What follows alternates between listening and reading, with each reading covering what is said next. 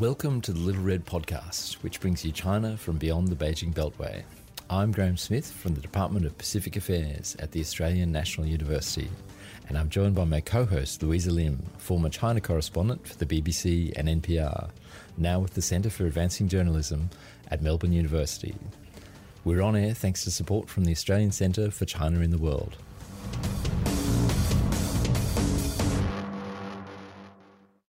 The 70th anniversary of the founding of the People's Republic of China is set to feature the usual displays of military hardware, martial music, and Xi Jinping shouting "Hello, comrades" to goose-stepping troops.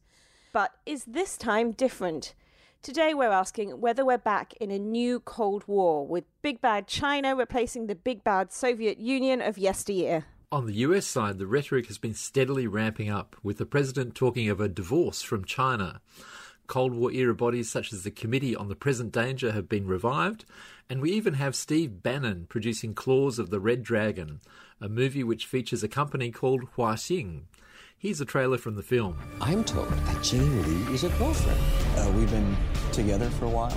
It would be unfortunate if a few articles published in a Canadian newspaper were to cause such innocent people any difficulties. This is a democracy. Reporters write the truth, editors allow that truth to be published. The legal system operates without interference. Full stop.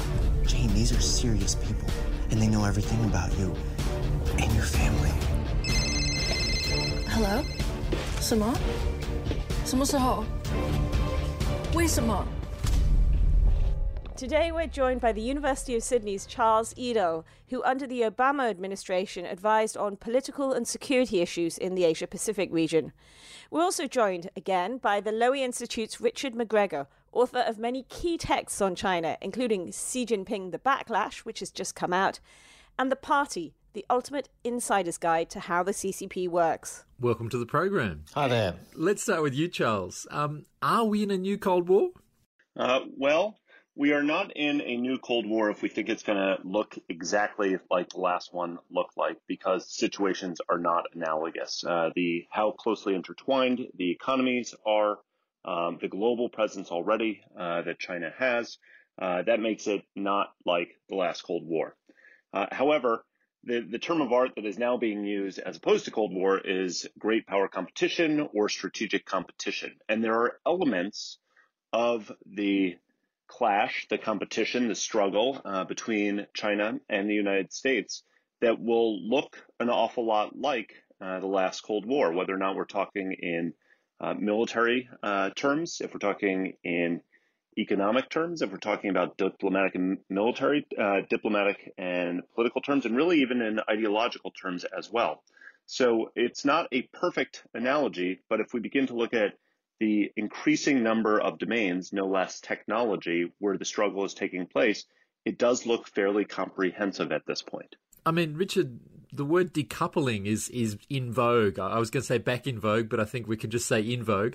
Is it possible to have another Cold War between two such closely intertwined economies? How do you unpick them? Is that possible, as the president's suggesting? Can you really have a divorce? Well, not really, and I think, as Charles intimated, that's the key difference here. And it's not just about how the two countries' economies are intertwined, and that's when you get to decoupling, when you attempt to unravel that intertwining. I think the key difference in this respect is the size of the Chinese economy.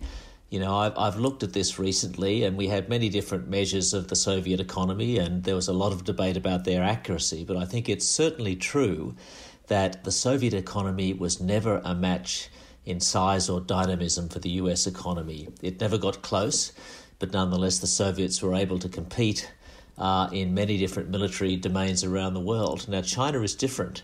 China's economy, in all likelihood, will be bigger in the future from the US, so that makes China an altogether more formidable competitor. And so then are you able to compete against China, or perhaps weaken China a little bit through what we call decoupling? I think there are two kinds of decoupling. There's the loose sense in the way that Mr. Trump talks about it, that is sort of like bring everything home, lock, stock and barrel.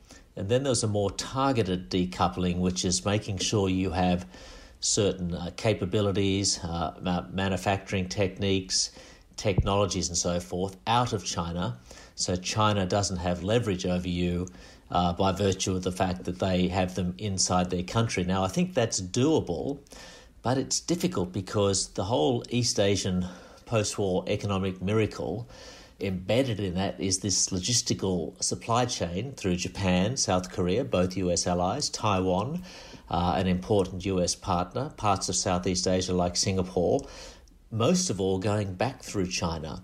So you've got to be very careful because you've got to not just have decoupling, you've got to think about your allies as well. But we're also hearing about this economic slowdown within China. I mean, how much of a drag do you think that will be on China's ambitions? Well, I think that's the $64 million question. You know, we've got multiple slowdowns in China and a couple of them around the world, including in the US as well. But let's just look at China because I think the economy is the key in many respects. We've got a natural slowing down. No country grows at double digits forever, China included. We've got a deleveraging process, a deliberate, engineered slowdown by the Chinese authorities in an attempt to prize debt out of the system or stop the debt bomb from exploding. And now we've got a third source of stress for the Chinese economy, which is the US-China trade war. Now, it's very difficult, partly because the Chinese system is opaque and the Chinese are so good at reinforcing that opacity. It's very difficult to get a really clear picture of what's happening with the Chinese economy, but I think it is pretty sharply slowing, and they've got a big dilemma to the extent which they add more debt, if you like, re-stimulate the economy to cope with the sort of current US-China travails. So I think we have to wait, frankly, and this is not on anybody's time horizon, a couple more years to see how well they've done. And of course, that's when the demographic time bomb comes in. The size of the working population starts to fall dramatically, and that's another big stress as well. And Charles, on the political front, to what extent do you think China has overreached? We're seeing all this unrest on the peripheries, in particular problems in Xinjiang, where up to or more than 1 million people are now being held in re-education centres. And here in Hong Kong, where I am, where we're now seeing, what amounts to a kind of weekend insurgency. How much do you think these are a threat now to Xi Jinping's ambitions? I'm happy to take a first stab at this, but Richard's just obviously written a terrific book all about and predicated on this question. But let me give one answer, and then I'm sure Richard will correct me. So in terms of your question, how much has Xi overreached? Well, we've seen that his ambitious plans, be it BRI, be it in Xinjiang, I'm using it agnostically here, have started generating a fair amount of consternation, concern, and even threat levels rising. We've also seen, and this I think goes back several years, that China is seen increasingly by multiple actors as a player, an international player, whose word cannot be trusted, whether that's with the one country, two systems model in Hong Kong, whether that's with Xi's promises to President Obama in the Rose Garden of the White House that they would not militarize the South China Sea, whether or not that was the promises that they would cease from cyber intrusions into the United States and elsewhere, which of course paused for a moment and now is back up, or whether or not they would liberalize their economy. So I think what you're seeing, I know you got more specific talking about Xinjiang first and then Hong Kong, but it is Chinese actions that have created the sense of concern from other states, which has begun to align and shift the politics in different countries. Now, it's shifted them differently in different countries. So whereas you've seen, I think, a really strong backlash in the United States, you've seen a pretty strong set of policy responses coming out of Canberra, coming out of Tokyo. They become a little bit more muted when you get to Southeast Asian nations, for instance. So what we've seen is, in my read, not a shift in Chinese objectives, but a shift in the aggressiveness with which they go about them. And that has generated a growing sense of concern, although differing levels of threat perception, which then changes how different nations are willing to take action. Now, obviously, Richard, Charles tried to pass that one on to you, but could you maybe have a go at answering it, but also maybe get to the question of why do you think Xi Jinping has overreached? If this is overreach, why has he done so? Well, of course, I should first say that I would never correct Charles. I would only build on what he said. But I think let's without being too sort of pedantic about it, let's unpick some of the terms there. First of all, as Charles said, I don't think Chinese objectives have changed, just their ability to sort of pursue them has. In other words, under Xi Jinping, yes, certainly he's a bold, decisive leader, but he's also in charge of a much richer country, more powerful country, and a country with a much more capable military. So, the timeline, if you like, has just been speeded up. But to come back to those terms, we've got, overreach and backlash. There's no doubt, I think it's pretty obvious overseas that there's a backlash against China. You can go through it country by country and for different triggers. Australia, where we are now, we've been having a debate for some 2-3 years about how to manage China. The US, the biggest and most important of all, even with the chaos at the top with Mr. Trump, the system across the board is pretty galvanised. Canada is having its wake-up call with the Huawei issue. Germany is having a big debate. That's maybe the key swing state, and so forth. Now, whether that's overreach is something we're yet to find out, because China doesn't seem terribly chastened by this backlash. And let me just give you one example. I've just spent the week in Taiwan. Chinese tactics towards Taiwan, including a speech by Xi Jinping in January this year, have really helped the current government ahead of next January's presidential elections. In other words, the political party that China likes the least. But as far as I can see, and a lot of people in Taiwan said this, China doesn't really have much of a calculation for the internal politics of Taiwan. They're just pressing ahead with their agenda, come what may. Now, there's a backlash. It'll only be overreach if China actually switches course. And I don't really see any sign of that in a fundamental sense at the moment. In your book, you do spend a lot of time on the domestic backlash to Xi Jinping. How is that going these days? Has that sort of died down in the context of the trade war, in the context of these external enemies as the party portrays them? Well, I think it's a little bit further underground, and I also think that a lot of people in China have sort of run out of patience with Mr. Trump.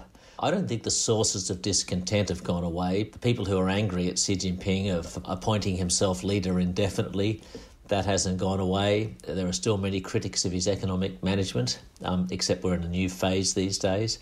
But I think it's a little bit muffled right now, because when you're in a full-on confrontation with the US across many domains, and that's been made worse by the collapse of the trade talks in May, I think you get a bit of a rally round the flag moment, particularly ahead of the 70th anniversary of the PRC. So if you're a critic of Xi Jinping, it's not a great time to be sticking your head up above the parapet and yelling your grievances. I think we have to wait a little while before that bubbles to the surface again. And both of you, how much do you think this 70th anniversary is being used by the party as this kind of rallying point? I know that a white paper on China's role in the world has literally just been issued, but I haven't yet had time to read it. I wondered if either of you knew if there's anything substantively new in it. I also have not read it. Charles, you were reading it for me, I think. Yes, but I haven't yet got all the way through it. The one thing, though, that I note, just to kind of shift that a little bit as a punt, because we haven't yet done our homework, Louisa, is one of the things that I've noticed kind of in the press statements in the run-up to the anniversary is, and I'd be curious for all of your 2 cents on this too, is that while China might not be chastened at all, the language has modified just a little bit because of the backlash to BRI, maybe to Xinjiang, maybe to what's happening in Hong Kong. I have noticed in the last couple of weeks an increasing stress on the history of development and lifting millions of people out of poverty as the key achievement of the People's Republic of China, and less pronounced discussion of national rejuvenation or China's central place, although we'll get plenty of that with the military parade. But it strikes me as just watching the statements, reading the tea leaves, that there's been some subtle remessaging to mitigate what I imagine would be seen as the harmful backlash that they've received. I'll add something there. I think it's true that on top of that, over the last year, because of this backlash, there's been some sort of, and I would say at the moment, kind of tactical retreat on some issues, the most important being the China 2025 roadmap for a technological upgrading of the Chinese economy so that it actually becomes dominant in a number of key sectors that are now perhaps dominated by Germany, South Korea, Japan, and perhaps the US. So I think there's been a modification of the language, but really long-term objectives, I don't think there's been a big change there yet. And I'm glad, Richard, that you talked about that just now, because it gave me a chance to Google really quickly the white paper. And it does actually back up and underscore what you've just said, that the key lines that I'm seeing in Xinhua and other ways are the main front of China's role in the world is all about development, all about development opportunities for the world, and all about what China is contributing to development, which again is a recalibration of the message, I would say. Both of you talked about a tactical retreat, but what happens when it comes to Hong Kong? Is it possible, do you think, for Xi Jinping to retreat any further than he has on the sort of 5 demands from the Hong Kong protest movement at this stage? Or knowing what you know about him, do you think this is something that is just going to escalate and escalate? I think the best description I heard about how China would handle the protests in Hong Kong is, let the protesters eat themselves. In other words, step back a little bit from it, pull back on the notion of any, physical intervention by China itself through the People's Armed Police and the like. Make sure that it remains a Hong Kong issue and thus responsibility for it remains with Hong Kong. And I guess, wait the movement out. And in the process of waiting the movement out, you'll see a lot of arrests, more people jailed, more physical violence potentially. It doesn't necessarily make it go away, but it perhaps, reduces its impact. But as far as I can see, that doesn't really solve the problem. Hong Kongers don't become more patriotic. They don't want to be part of China any more than they want at the moment, which seems to be very little. And the resentment just builds, and we had the umbrella movement in 2014, I think it was. We've got the current protests now. And China, I don't think, seems to be willing to make any genuine compromises. I'll just finish on one point. I think one of the big problems, of course, is we're all critical of Carrie Lam, the Hong Kong chief executive, and rightly so. But one of the big problems is that whomever she is replaced with, that's not a circuit breaker, because China, in my mind, simply won't allow Hong Kong to be led by anybody who's anything but a cipher for themselves. And unless you get some genuine autonomy, then the problems that the protesters have raised can't be addressed. If you don't mind, I just add in one point about why I find this is such a delicate and searing issue for Beijing. It's because of the argument that has been made implicitly and explicitly of the Chinese model. We were just talking about the development notes that they're hitting, maybe as a recalibration, but this is central, right? That the alternative model that the PRC is touting to the world on a global stage is that prosperity and development are more important than political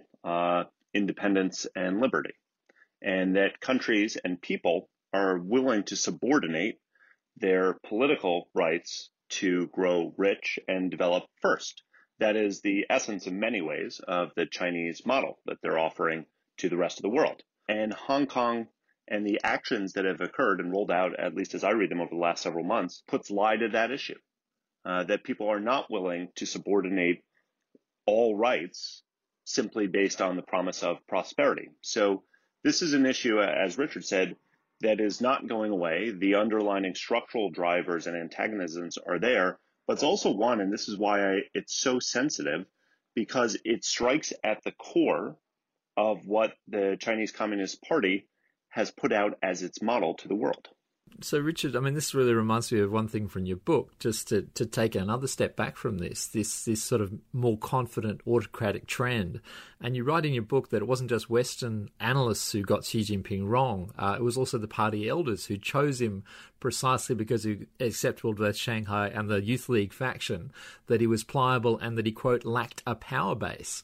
I mean, did they get him wrong, or is what we see with this autocratic trend just a continuation of what we saw in Hu Jintao's second term? With Xi Jinping, there's both continuity and disruption. Yeah, we were talking a little earlier about how China's objectives haven't changed, but their means to implement them have. And in a similar way, I think on top of that continuity in objectives, there's a large amount of disruption in Xi Jinping as well, particularly internally in the way that he's shaken up the party and the anti-corruption campaign and the like. I guess when we get to the issue of who got Xi Jinping wrong, certainly the West misjudged him very early on. But I think if you go back and look at the record in China itself, and of course in China there's always an element of speculation, but when Xi Jinping was nominated as the designated successor in 2007, 5 years before he took over the leadership of the Communist Party, nobody to my mind back then, and I was still living in China then, sort of said, oh my God, we're going to have a new leader who's just going to tip the place upside down. We all remember at the time that Xi Jinping was the compromise candidate. All the big families found him acceptable. He wasn't tightly associated with the large factions which dominated the Politburo. So in that respect, I'm not so sure people knew what they were getting when they chose him either. So I don't know whether that simply makes him an enigmatic figure, or Xi himself changed a lot as leader-in-waiting for 5 years because of what he saw as the sort of crumbling of the pillars of power of the party because of anti-corruption, because of corruption and the like. Charles, I wanted to ask you a question about US policy towards China. I mean, we've just seen this new national security advisor, who's Matt Pottinger, former China reporter and a China expert. I mean, do you think that will lead to change? Do we know what Matt Pottinger's ideology is like, and can he last in the job? So a couple of things to say on that. So first of all, Matt Pottinger is not the new national security advisor, although by the time this podcast airs, he might very well be, given the longevity of U.S. national security advisors. He's been elevated. He was senior director for the past 2+ years on Asia. And he's just been elevated to become deputy national security advisor. And do we know what his take is, what his vantage point is? I think the answer is yes. And there are two things of note here. So the first is there is no argument to be had that Trump is not erratic all over the place, focused on Asia and great power competition, maybe once every month or so. But the second point is below the level of the president, at the policy level, there are a suite of policies that have shifted into place, first coming from the strategic documents that the United States lays out for the way that's going to align itself, our version of our white papers that's in the national security strategy and the national defense strategy. And all of these have been fairly consistent during the Trump administration. And I believe Matt's had a hand in all of these because he's been on the National Security Council the entire time, that America now sees China and Russia as its two major competitors, and American strategy, American force structure, American investments are all going to shift accordingly. And that means that's a signal to the bureaucracy that for the past 18 years, fighting terrorism, being involved in the Middle East, has been the primary national security focus for the United States. That is no longer the case. And again, sometimes you need some blunt words to kind of whack the bureaucracy on the head to get them to begin to shift not only what they do, but also what they buy.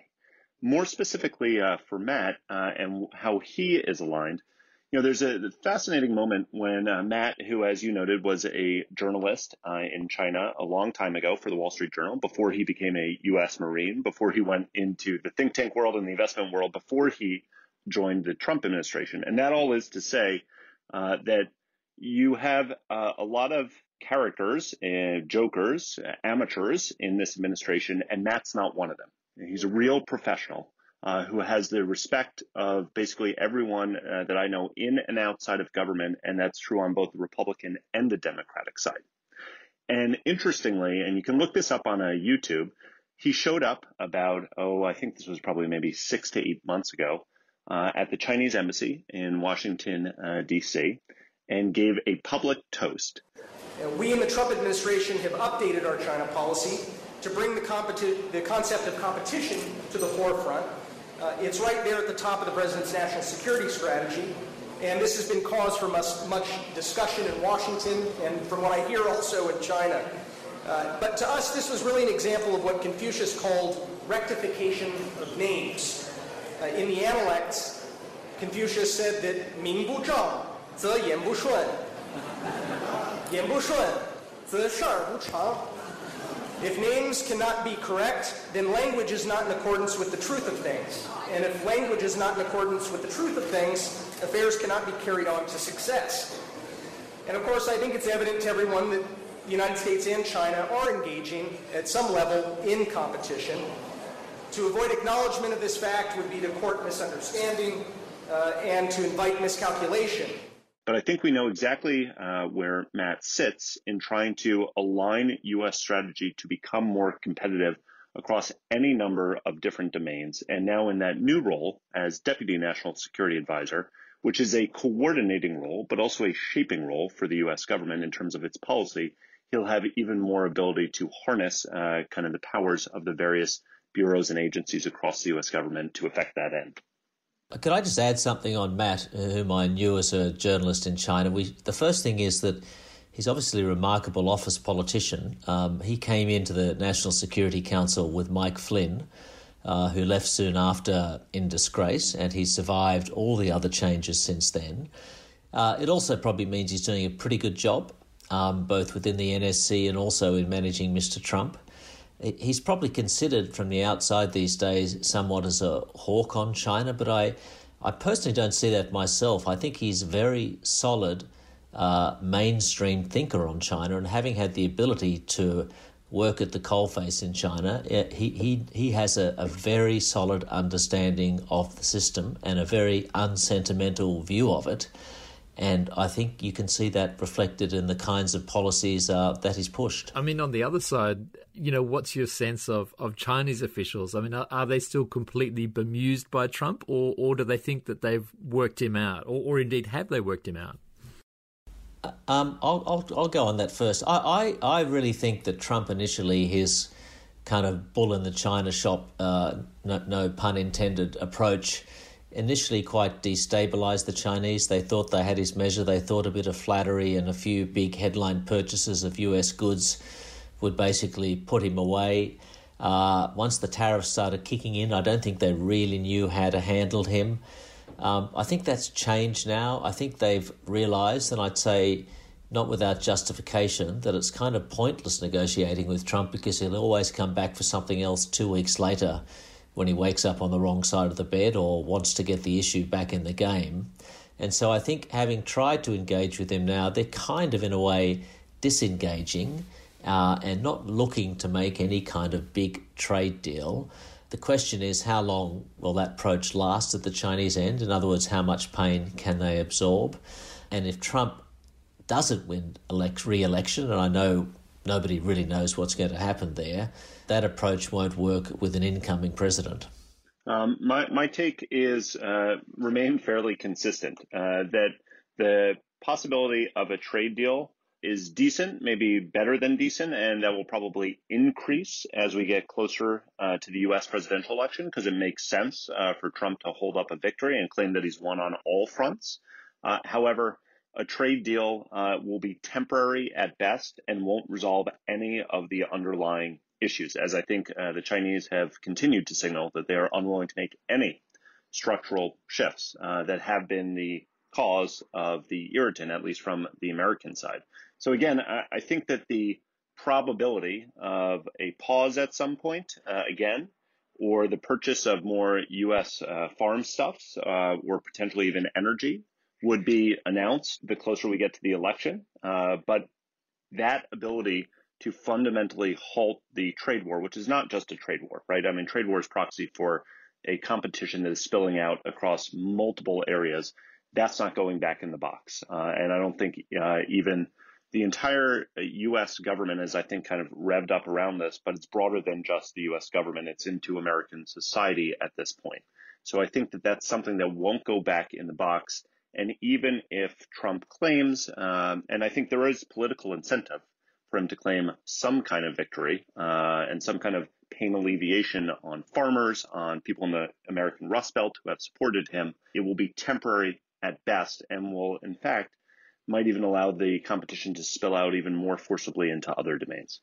And Richard, do you want to elaborate? In your book, you talk about this slightly schizophrenic approach that on the one hand, Trump is bullying US companies to pull their production lines out of China, and at the same time, he's pushing for greater market access to China, which would, of course, tie the two economies much closer together. I mean, does this approach even make sense? I guess there's nothing new under the sun for Trump to be pursuing a contradictory policy, as you say, on the one hand saying get out of China, on the other hand saying to China we want more access. I guess you can justify it in this respect, going back to the issue of decoupling. If you can have a sort of scalpel-like decoupling, and, where I'm not so sure we can, but if you can have a sort of, finely targeted decoupling and get certain things out of China which affect the national security of the US and other Western nations, preserve the kind of technologies you want, and continue to have an otherwise normal trading and investment relationship with China. Perhaps that's possible. Certainly, the US business community has become quite disillusioned with China over the years. They're no longer the barrackers for China they once were, but that does not mean that the China market is not still incredibly important. It's still the sort of, fastest growing market in terms of consumer power, industrial purchases and the like. And if you're a big American or Japanese or European multinational, you still want to be in China to take advantage of that growth.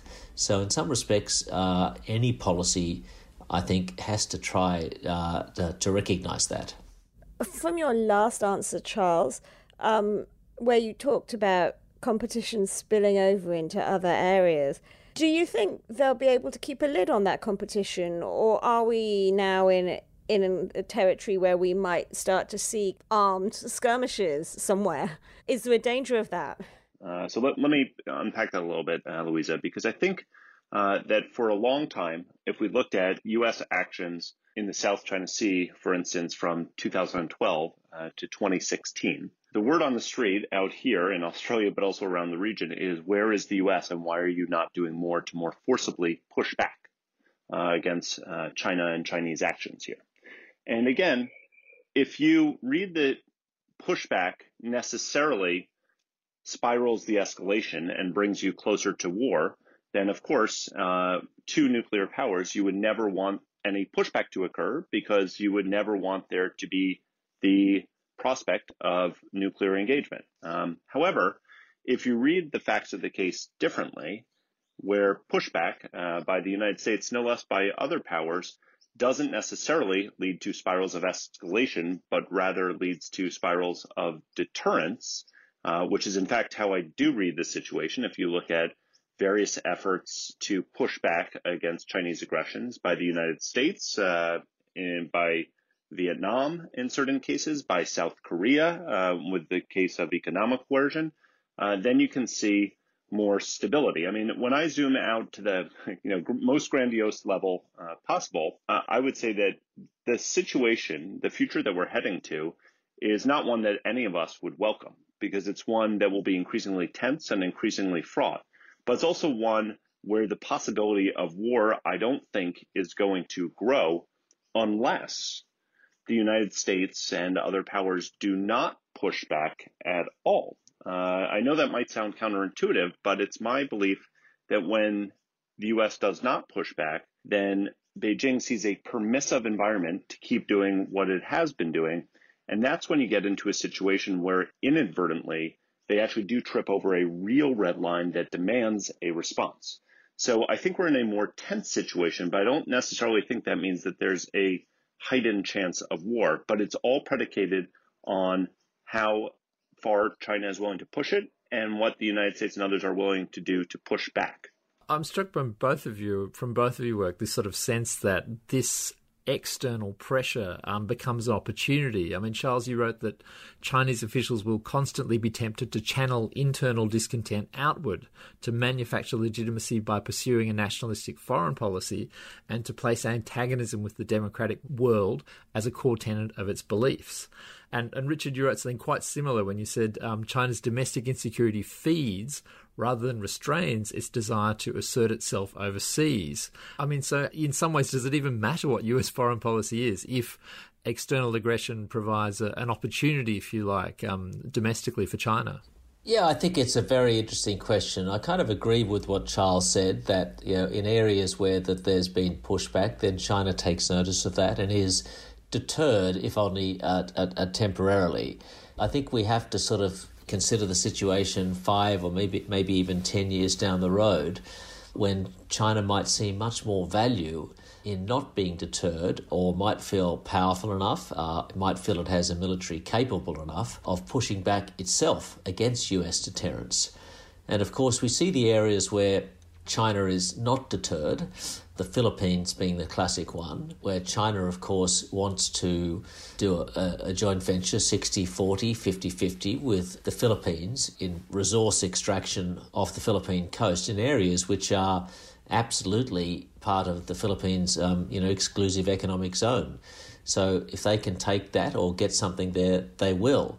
Whether China ends up later on lashing out in a far more sort of risky fashion, particularly on Taiwan, which I think is the big one, I think that's entirely possible. And the problem is that the internal logic of the Chinese political system, in the long run, if it sticks on its current path, pushes them in that direction. If I may, I'd throw in 2 points on top of that. The first is there's actually very little, because Graham, your question was, does it matter what U.S. policy is? And to a certain extent, I'd say no, because there's literally nothing that America could do to convince the CCP leadership that its presence is stabilizing and its intentions are benign. That's point one. Point two kind of hits at what Richard was saying, that I actually do think what U.S. policy is very important here for the internal calculations of Beijing. Because I read that Chinese policy is not autistic, as we've read in some works, but rather pretty rational and exceedingly opportunistic. So it might not shift their objectives one bit, but whether or not you read the environment that you're in as permissive or not, whether or not you think it's worth a roll of the iron dice, is all predicated on what you think the likely reaction is going to be. And if you think that the United States is going to turn away from this, if it's less interested in this, if it's got a sclerotic set of policy decisions, then that increases the chance that you're willing to roll the dice. However, if you see a more firm set of policies, if you see credibility demonstrated not only by words, but actually by the U.S. putting its money where its mouth is, both in terms of its capabilities, military we're talking, but also its long-term bets, then that's a different set of calculations that you're going to make when you are deciding whether or not you want to take action, not only in the South China Sea, but also on something like Taiwan. In a recent essay, Robert Kagan argued that everywhere is enjoying what he called a springtime for strongmen, with these odious autocrats from Hungary to North Korea to Saudi Arabia being feted by the US president. And in his essay, Kagan argues that autocracy has been succeeding because it is just as natural to humans as democracy, and that they yearn for the security that comes from family, tribe, and nation. Do either of you agree with this rather bleak assessment?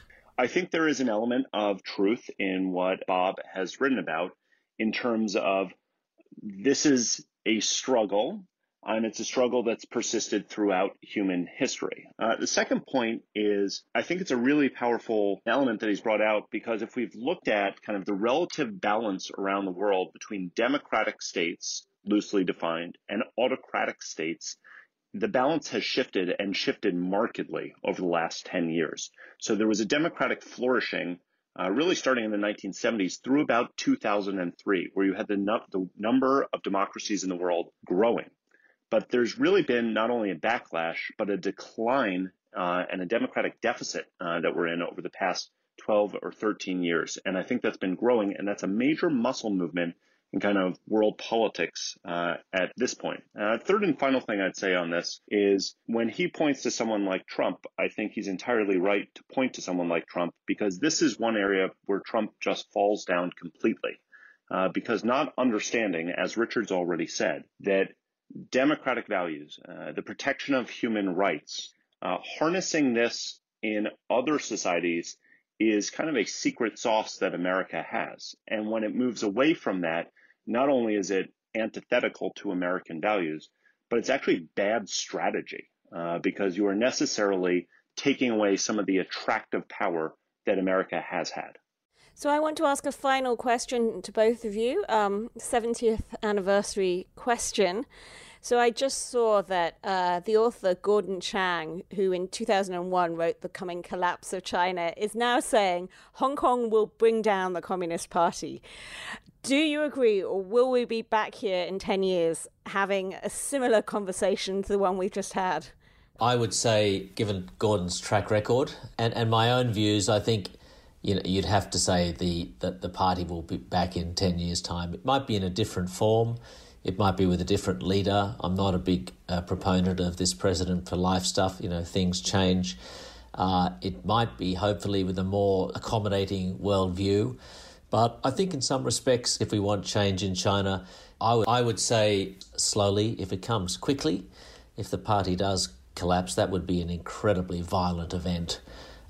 So on balance, I think, yes, we'll be back here in 10 years, and I hope your podcast will be as well. No, well, there's nothing I can dispute on the final point there. But on the larger question, the stressors on the PRC are clearly growing, and growing maybe in a way that we've not seen in a long time. However, from a policy perspective, I would say that it would be imprudent to predicate American or allied policy decisions based on the CCP not existing in 10 years. Because as Richard has said, its track record and its resilience has proven greater than many, if not just Gordon Chang, have anticipated. So prudent policy needs to place its bet on not the demise of the CCP, but how to mellow, how to deter, how to limit, and in some ways how to roll back the more aggressive facets of its policy. Gentlemen, thanks for joining us. Thank you very much. Thanks very much for having us on.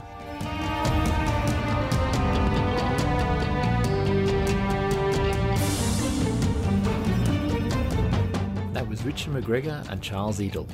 You've been listening to the Little Red Podcast, bringing you China from beyond the Beijing Beltway.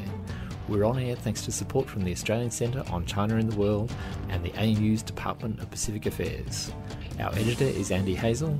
Background research was by Julia Bergen. Our interns with the most are Noah Yim and Gil Ricky. Our theme tune is from Susie Wilkins, and our cartoons and gifts are courtesy of Seb Danta. Bye for now.